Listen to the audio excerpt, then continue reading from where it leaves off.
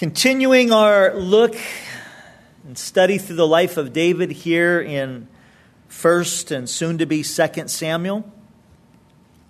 Come to the 27th chapter. Follow along as I read. And David said in his heart, "Now I shall perish someday by the hand of Saul.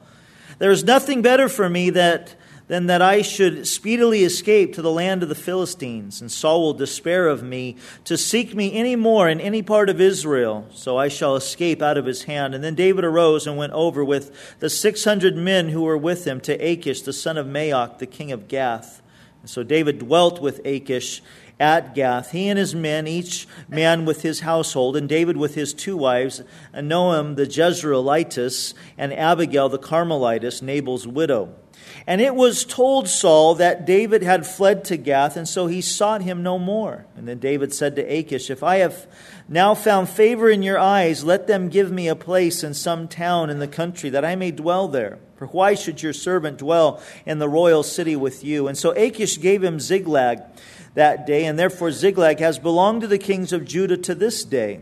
Now the time that David dwelt in the country of the Philistines was 1 full year and 4 months.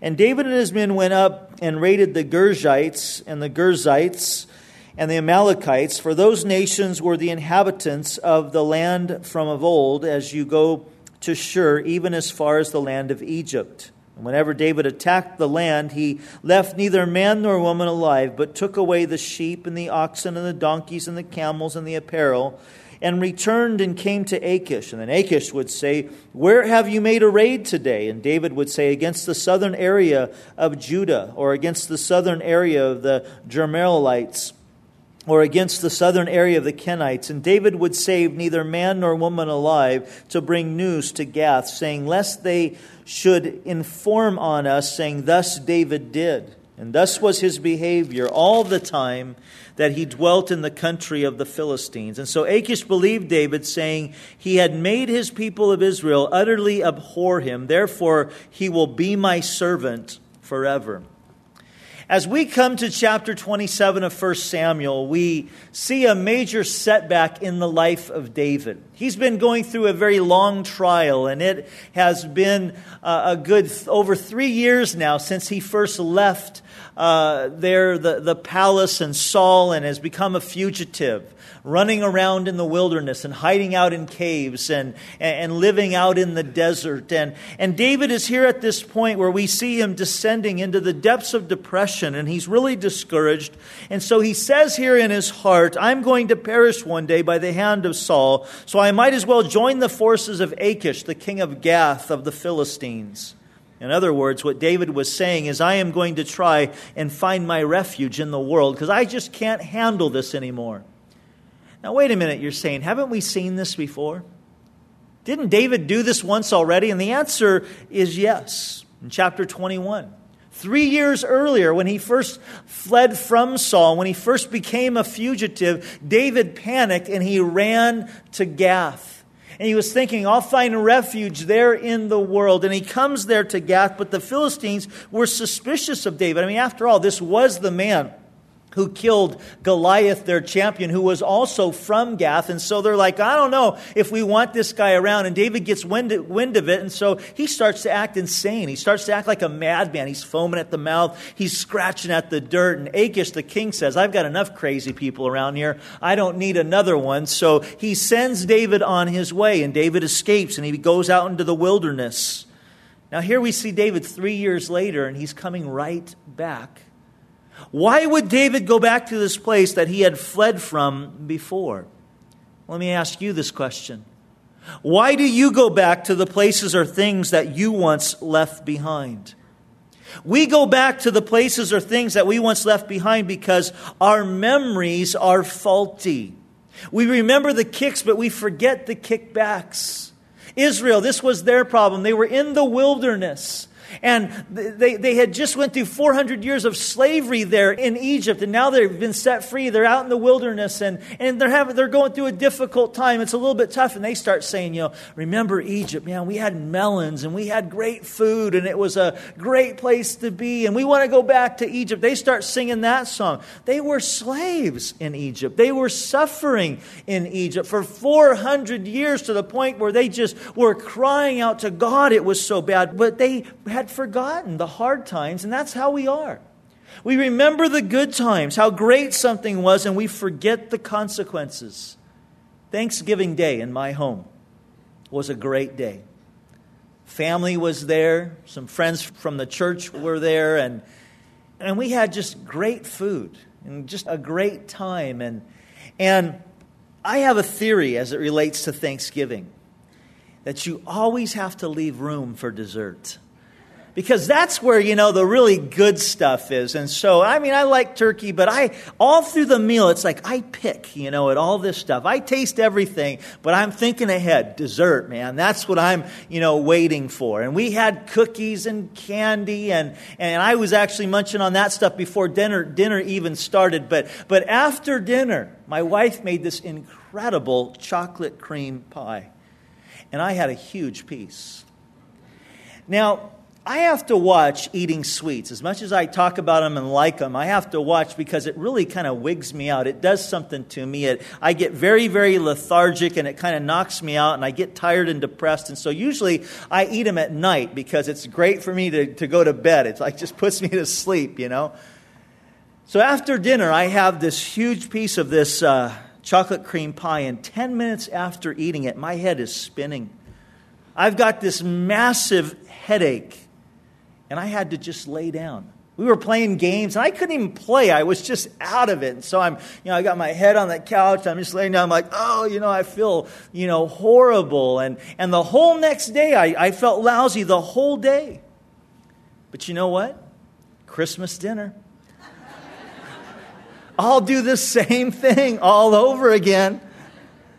Because by that time, I will have forgotten Thanksgiving dinner. I will have forgotten that piece of pie. And that's how we are with sin and compromise. We forget.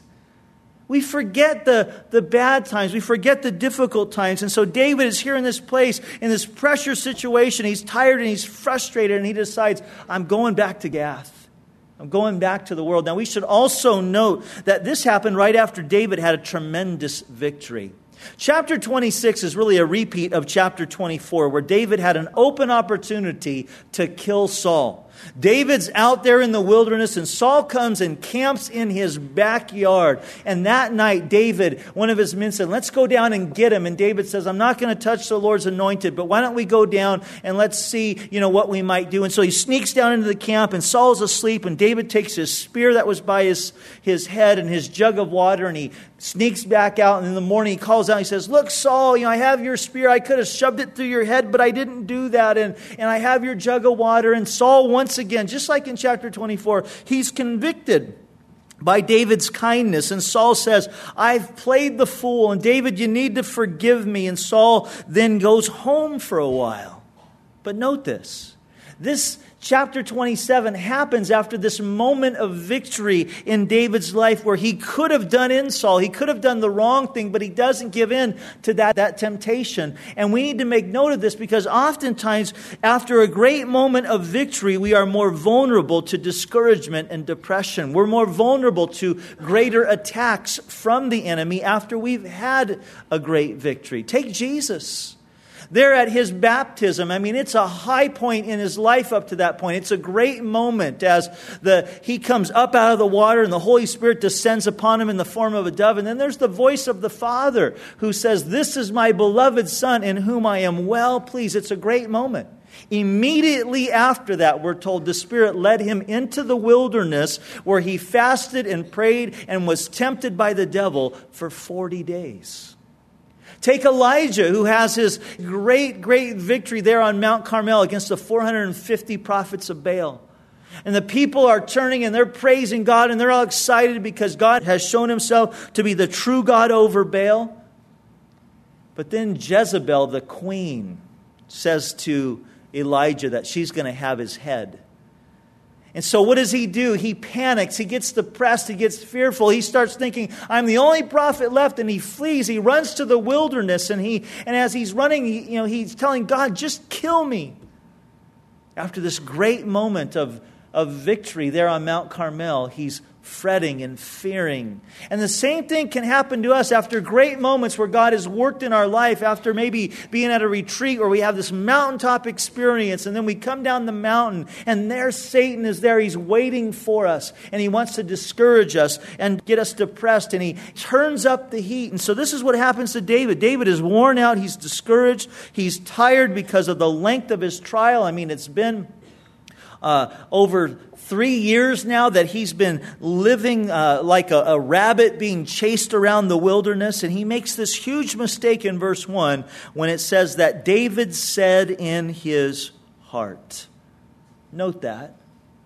David was a man who was known for talking to God, bringing praise before God, communing with God. But now David is talking to himself.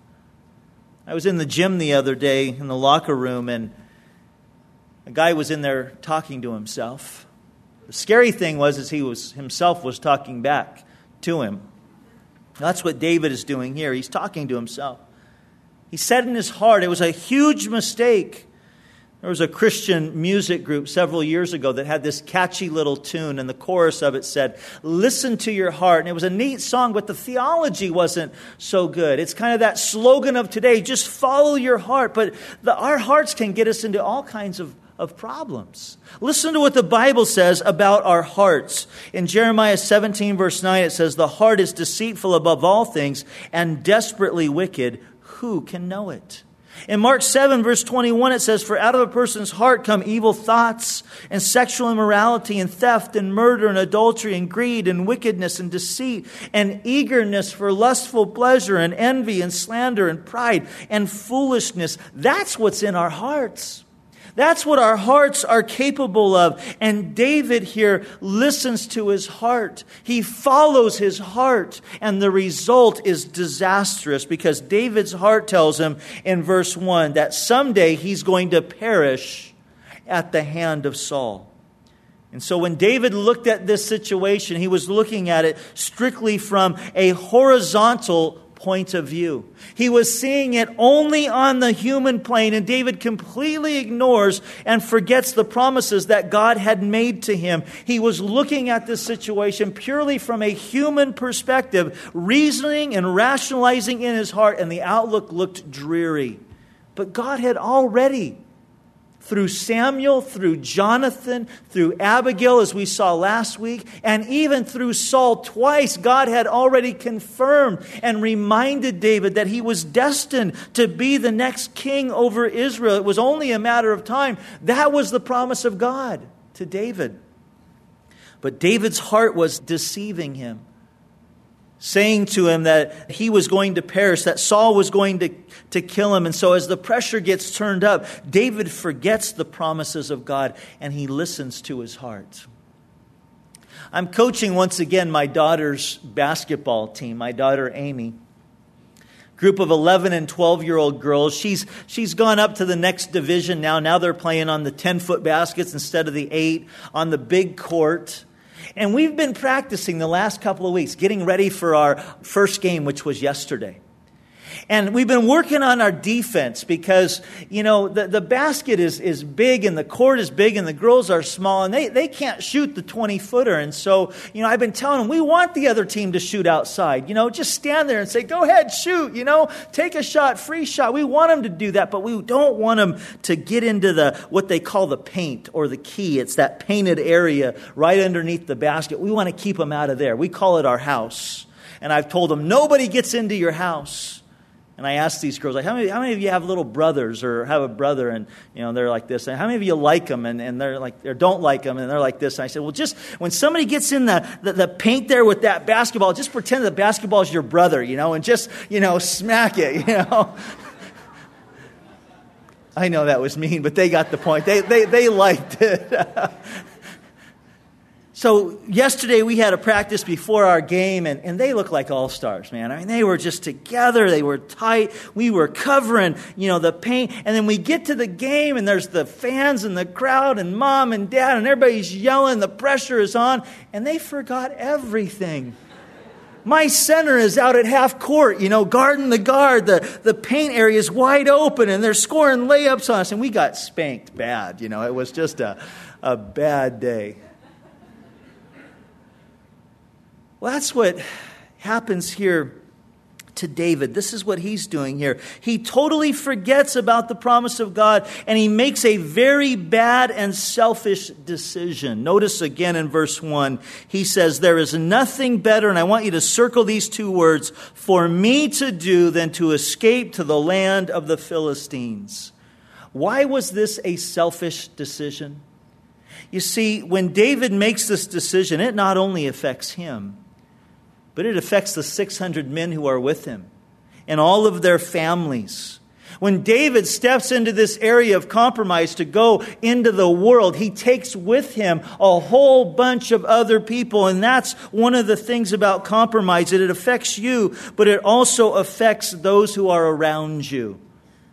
A person might say to themselves, "You know what, I know this isn't what the Lord wants me to do, but I'm willing to take the risk. I'm willing to take my lumps. I'm willing to deal with the effects that these actions might have on my life." But the problem is, most of the time, it doesn't just involve or affect you. It affects your spouse if you're married. It affects your kids. It affects your family members.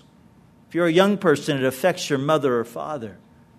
It affects your friends in the Lord, your brothers and sisters in Christ. And many of us have had that horrible experience of sitting up at night and just crying in agony over a brother or sister who has walked away from the Lord and has ruined their family, all for self.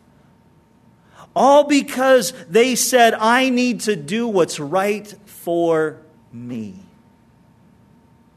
In the movie Kramer versus Kramer, Meryl Streep and Dustin Hoffman, they're married. And they're having problems, and Meryl Streep decides that she needs to just go out and find herself. That was the mantra, back then. You need to find, so that's what she's going to do. She's going to leave her husband and her child and go off and find herself. And one of her friends comes to Dustin Hoffman and says, "She's really doing a brave thing here." And he responds by saying, "Since when is leaving your husband and your 8-year-old son an act of bravery?" But so often that is the mentality of so many people today, is I need to do what is right for me, and they're choosing happiness over holiness, failing to realize that happiness comes with holiness.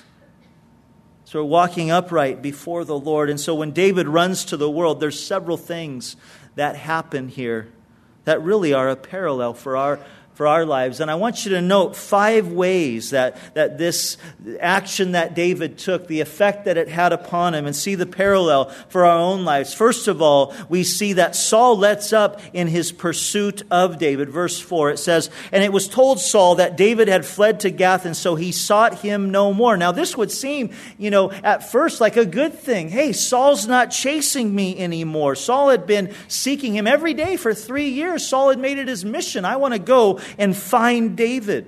And it's hard to not see ourselves in this situation. If you are a committed Christian, and I stress the word committed there, the enemy is after you. Your life is under attack. We are in a spiritual battle. Paul said we don't wrestle with flesh and blood, but we wrestle against the forces of the enemy, the principalities and the rulers of darkness in this world, Satan and his cohorts. That's the battle that we are in. Alan Redpath had this to say in his book, The Making of a Man of God. He said, "The committed man of God is against sin, and therefore all of the powers of evil are against him. In such a warfare, there is no intermission at all, and the devil never takes a vacation." Now, our tendency a lot of times when we hear statements like that is to think, I don't know if the devil's so much interested in me. Chuck Smith and Billy Graham, people like that, they're making an impact. I could see why he would be interested in them, but I'm just a housewife, or I'm just a gardener, I'm just a, whatever. And we can think like that. Again, Redpath is helpful. Listen to what he says. He says, the devil is not interested so much in you as an individual, but he hates he who lives within you and everything that he stands for. The devil hates you not so much because of who you are, but because of who lives inside of you. And he knows that Satan knows if he can bring you down, he's going to hurt Jesus. If he can bring you down, if he can get you to compromise, if he can get you to do something that's going to ruin your life or ruin your family or do something along those lines, that it's going to cause grief to Jesus. And if he can get you to do something that's going to keep you from being a witness and making an impact for Jesus, that's what he wants to do. And so the moment that David turns to the world, the enemy, Saul, that was after him, quit chasing him. And that's what happens when we compromise. When we turn to the world, the devil lets up in his attack to a certain degree, and it creates this false sense of security where somebody might say, look, I'm not depressed anymore. I'm experiencing peace. But the peace that comes from compromise is very, very deceiving. It's kind of like taking drugs. It has a stupefying effect upon a person. It kind of masks the pain. It allows you to forget the pain and forget the problems for a short period of time. And so the devil lets up because he's got you right where he wants you.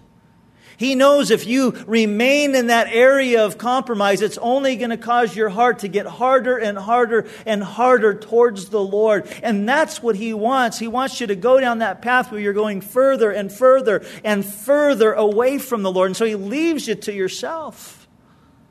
And so the first thing that happens when David runs to the world is that Saul, his enemy, quits chasing him, creating in David this false sense of security. The second thing that it results in is that David lives in submission to the enemy's cause. Notice verse 5. It says, then David said to Achish, if I have now found favor in your eyes, let them give me a place in some town in the country that I may dwell there. For why should your servant dwell in the royal city with you? David, the servant of Achish? David basically puts himself under Achish's authority here. Now, why did Achish accept David this time when he came? Well, the first time David came alone. He came by himself. He acted like a madman. This time he shows up with 600 fighting men, 600 mighty. He shows up with an army. And Saul was Achish's enemy. And the word had got out that Saul was after David. So Achish is looking at this and he's saying, okay, Saul's my enemy. Saul's David's enemy. I'd love to have David and his 600 mighty men on my side. So he invites him in. But the application for us is when we choose to lead a disobedient lifestyle, when we choose carnality over spirituality, we automatically begin to serve the adversary's cause. We automatically begin to serve our enemy's cause. Jesus said, you can't serve two masters. And folks, listen, you cannot live. There is no neutral ground in the Christian life. You are either in one camp or the other. There is no neutral place. If you are not serving the Lord, then you are either directly or indirectly serving the enemy by the way that you are living your life.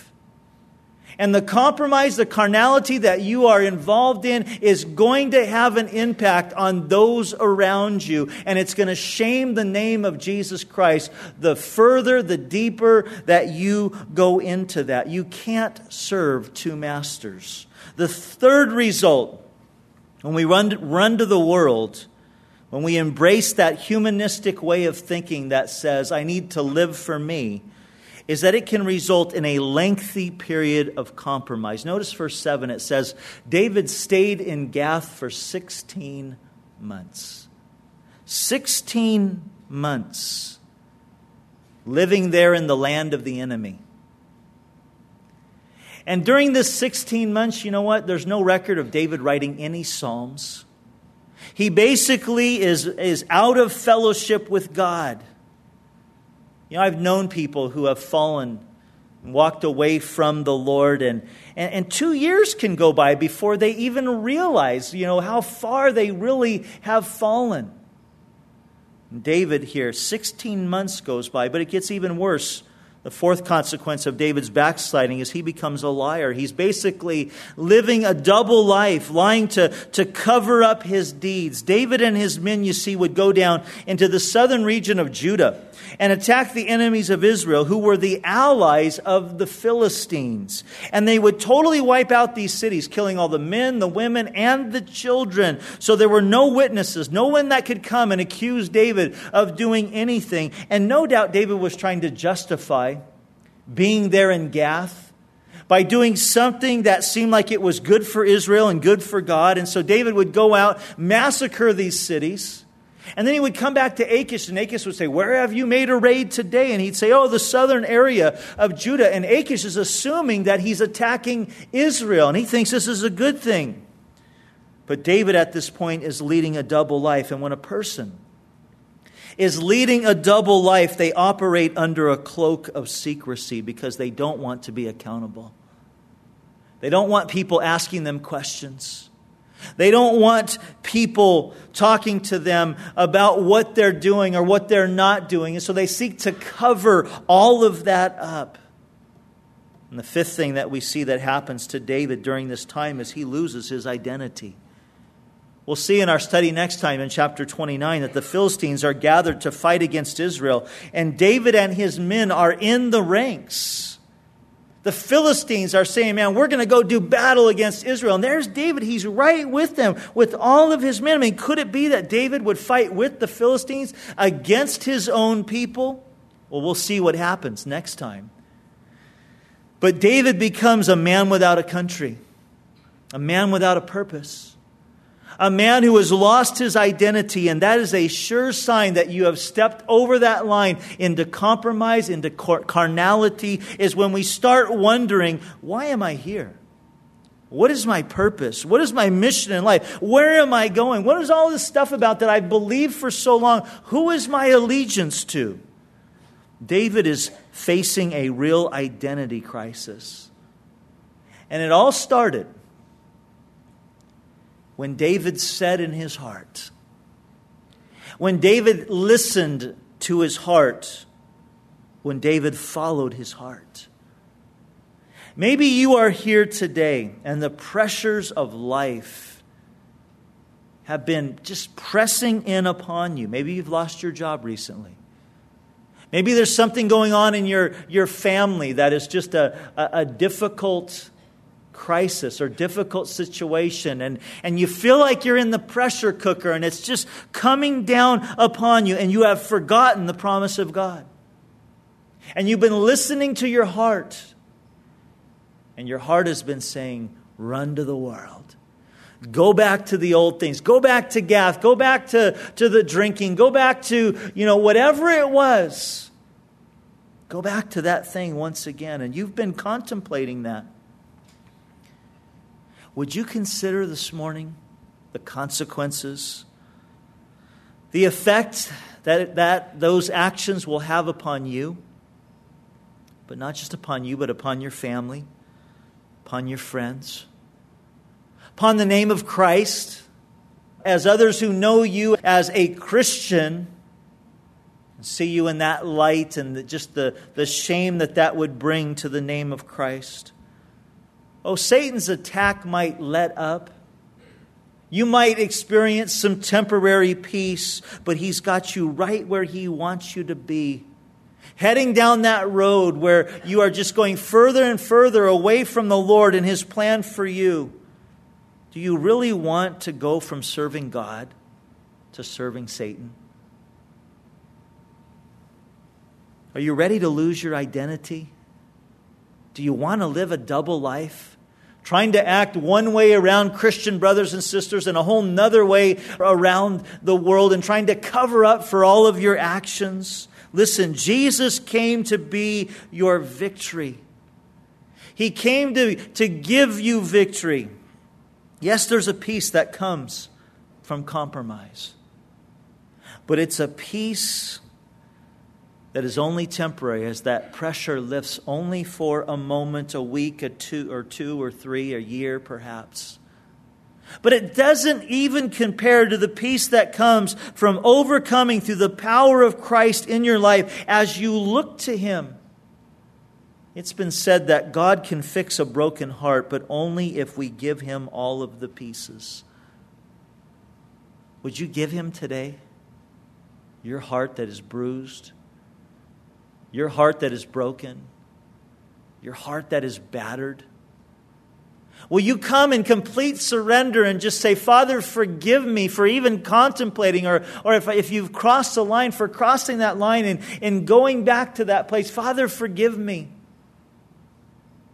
Have mercy upon me, and He will. He'll meet you there in that place. Instead of listening to your heart, listen to Him. Before we go, I want us to look and make a contrast with what David does here in 1 Samuel 27, with something that we see in Jesus, the Son of David. Jesus our Lord and our Messiah. You know, as I look at the life of our Lord, I am just amazed because He encountered many discouraging things. People forsook Him.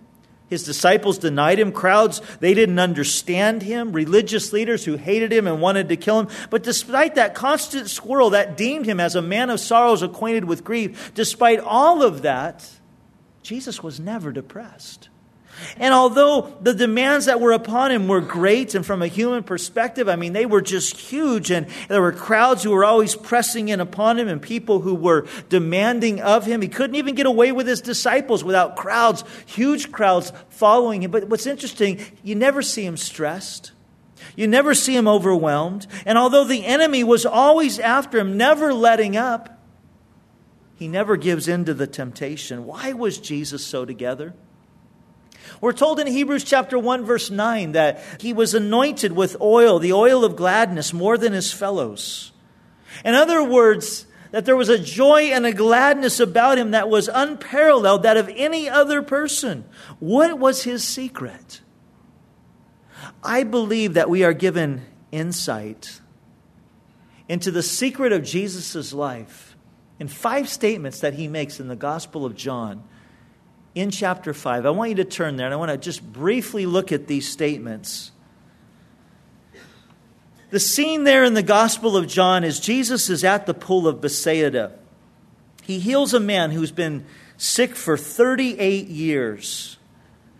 And instead of rejoicing that this man who's been ill for 36 years is now healed, the religious leaders are upset that Jesus healed this man on the Sabbath, and so they confront Him. And what transpires from verse 17 through the end of the chapter is a series of statements where Jesus basically puts Himself on the same plane as God, which makes the religious leaders even more mad.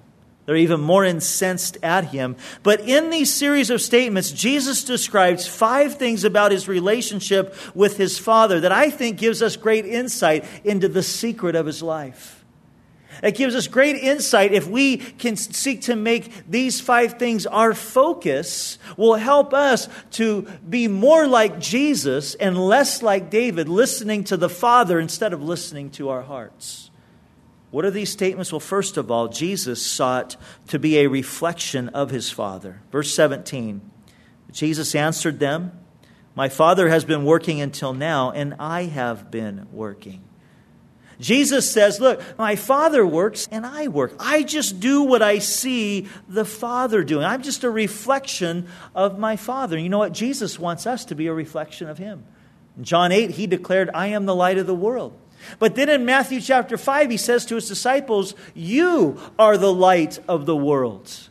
And we are lights in this world, kind of like the moon is a light in the sky. For you see, the moon has no light in and of itself, but the light that the moon gives forth is merely a reflection of the sun. And that's what we are. The light that we give forth, there's no light in and of ourselves, but it is that light that we give forth as a reflection of Jesus Christ who lives in us. And so Jesus would say to His disciples, "Let your light so shine before men in such a way that they would see your good works and glorify your Father who is in heaven." So that when people look at you and I, at the place where you work, at the business maybe that you operate, or at the company that you work for, or the neighborhood that you live in, as people look at you, as they look at me, they should see something starkly different from that of the world. As they look at us, they should say, I've never worked for anybody like this before. I've never worked with anybody like this before. There's something different about that guy. There's something different about that girl. I can't pinpoint it, but the more they get to know you, the more that they begin to understand that it's God living in you. It's God working in you. And as they see your light, it causes them to give glory to God. So Jesus sought to, first of all, be a reflection of his Father. Number 2, verse 19, Jesus lived his life dependent upon his Father. Verse 19, then Jesus answered and said to them, most assuredly I say to you, the Son can do nothing of himself, but what he sees the Father do. For whatever he does, the Son also does in like manner. Jesus says here, I can do nothing of myself. Jesus lived his life completely dependent upon his heavenly Father. That was one of the points of the incarnation. That was one of the things he did in leaving heaven and coming to earth and taking on a human body, was that he caused his deity to be concealed in his humanity. And Jesus lived a life completely dependent upon his heavenly Father. And it was most seen in his prayer life. Jesus was a man of prayer. On the night before he was to choose his disciples, what does he do? He spends the whole night in prayer. Father, show me. Show me which ones that you want me to pick. Which 12 guys that you want me to impart myself into for these next 3.5 years so that they can impact the world. And he spent the whole night, we're told, in prayer. In Mark chapter 1, Jesus goes into a certain town.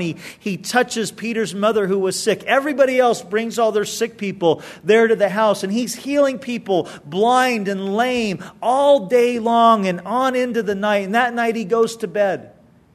In the morning he gets up, we're told, a great while before the sun even came up. And he goes into a secret place. Why? He goes to pray. I mean, here's a moment or a time that Jesus could have easily got caught up in the moment. Everybody's after him. Everybody's looking for him. They come the next day. Where's Jesus? We don't know where he's at. And he's off in this secret place and he's praying and he's seeking the Lord. Father, you're doing a great work here. It's an awesome thing. But what do you want me to do next? Do I stay here? Do I continue on here? Do you want me to minister here? And the Father tells him it's time to go to the next towns. I want you to go to another place. So instead of getting caught up in the moment, he goes off and he leaves that great situation that was happening there and moves to another situation where God would seek to use him. How's your prayer life? How do you go about making decisions for your life and for your family? Your prayer life will be the mark of how dependent you are upon the Lord. Jesus said, without me, you can do nothing. Do you believe that? Do you seek him?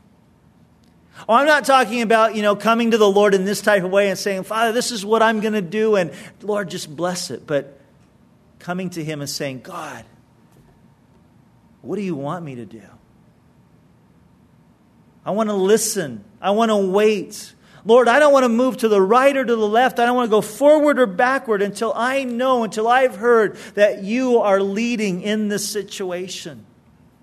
Number 3, his security was in the Father. Verse 20. For the Father loves the Son and shows him all things that he himself does. Jesus wasn't concerned about what others thought of him. His security wasn't in the opinion of others, the love of others, but it was in his Father's love. Listen, your security, you are not going to find your security in what your spouse thinks of you. You are not going to find your security in what others think of you. People that you work with or people that you live by. That is not where you are going to find your security. But your security comes from knowing and believing what the Father thinks of you. That the Bible says that you are the apple of his eye. That the Bible says that his thoughts for you are more than the sand. And those thoughts are thoughts of good, not of evil, to give you a future and a hope. That he thinks and cares so much about you that He knows the number of hairs upon your head. And when you were at your rottenness place, that's when God made a decision to send His Son to come and die on a cross for you so that you could have life, and so that you could know Him, and so that you could live in fellowship with Him. Jesus' security was in His Heavenly Father. And fourthly, He lived a life that was submitted to His Father. Notice verse 30. He says, I can of myself do nothing. As I hear, I judge, and my judgment is righteous. Because I do not seek my own will, but the will of the Father who sent me. Remember in the garden when Jesus was praying, what did He pray? Father, let this cup pass from me, but not my will, but your will be done. Jesus was concerned first and foremost with the Father's heart, the Father's will, and the Father's way, and the Father's time.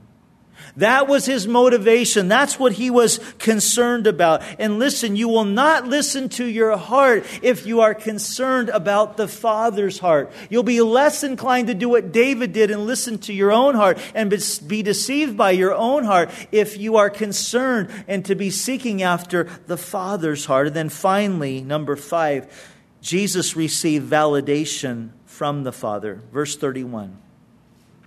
If I bear witness of myself, my witness is not true. There is another who bears witness of me, and I know that the witness which He witnesses of me is true. Jesus says, hey, it's the Father. He bears witness of me.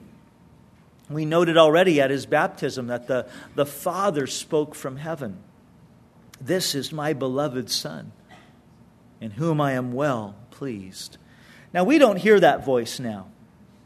It'd be nice, you do something, neat at work, and just in the way that you conduct yourself, you're glorifying, God, and there's a voice. They are right there in the workroom. This is my beloved son, my beloved daughter. I'm well pleased. That'd be great.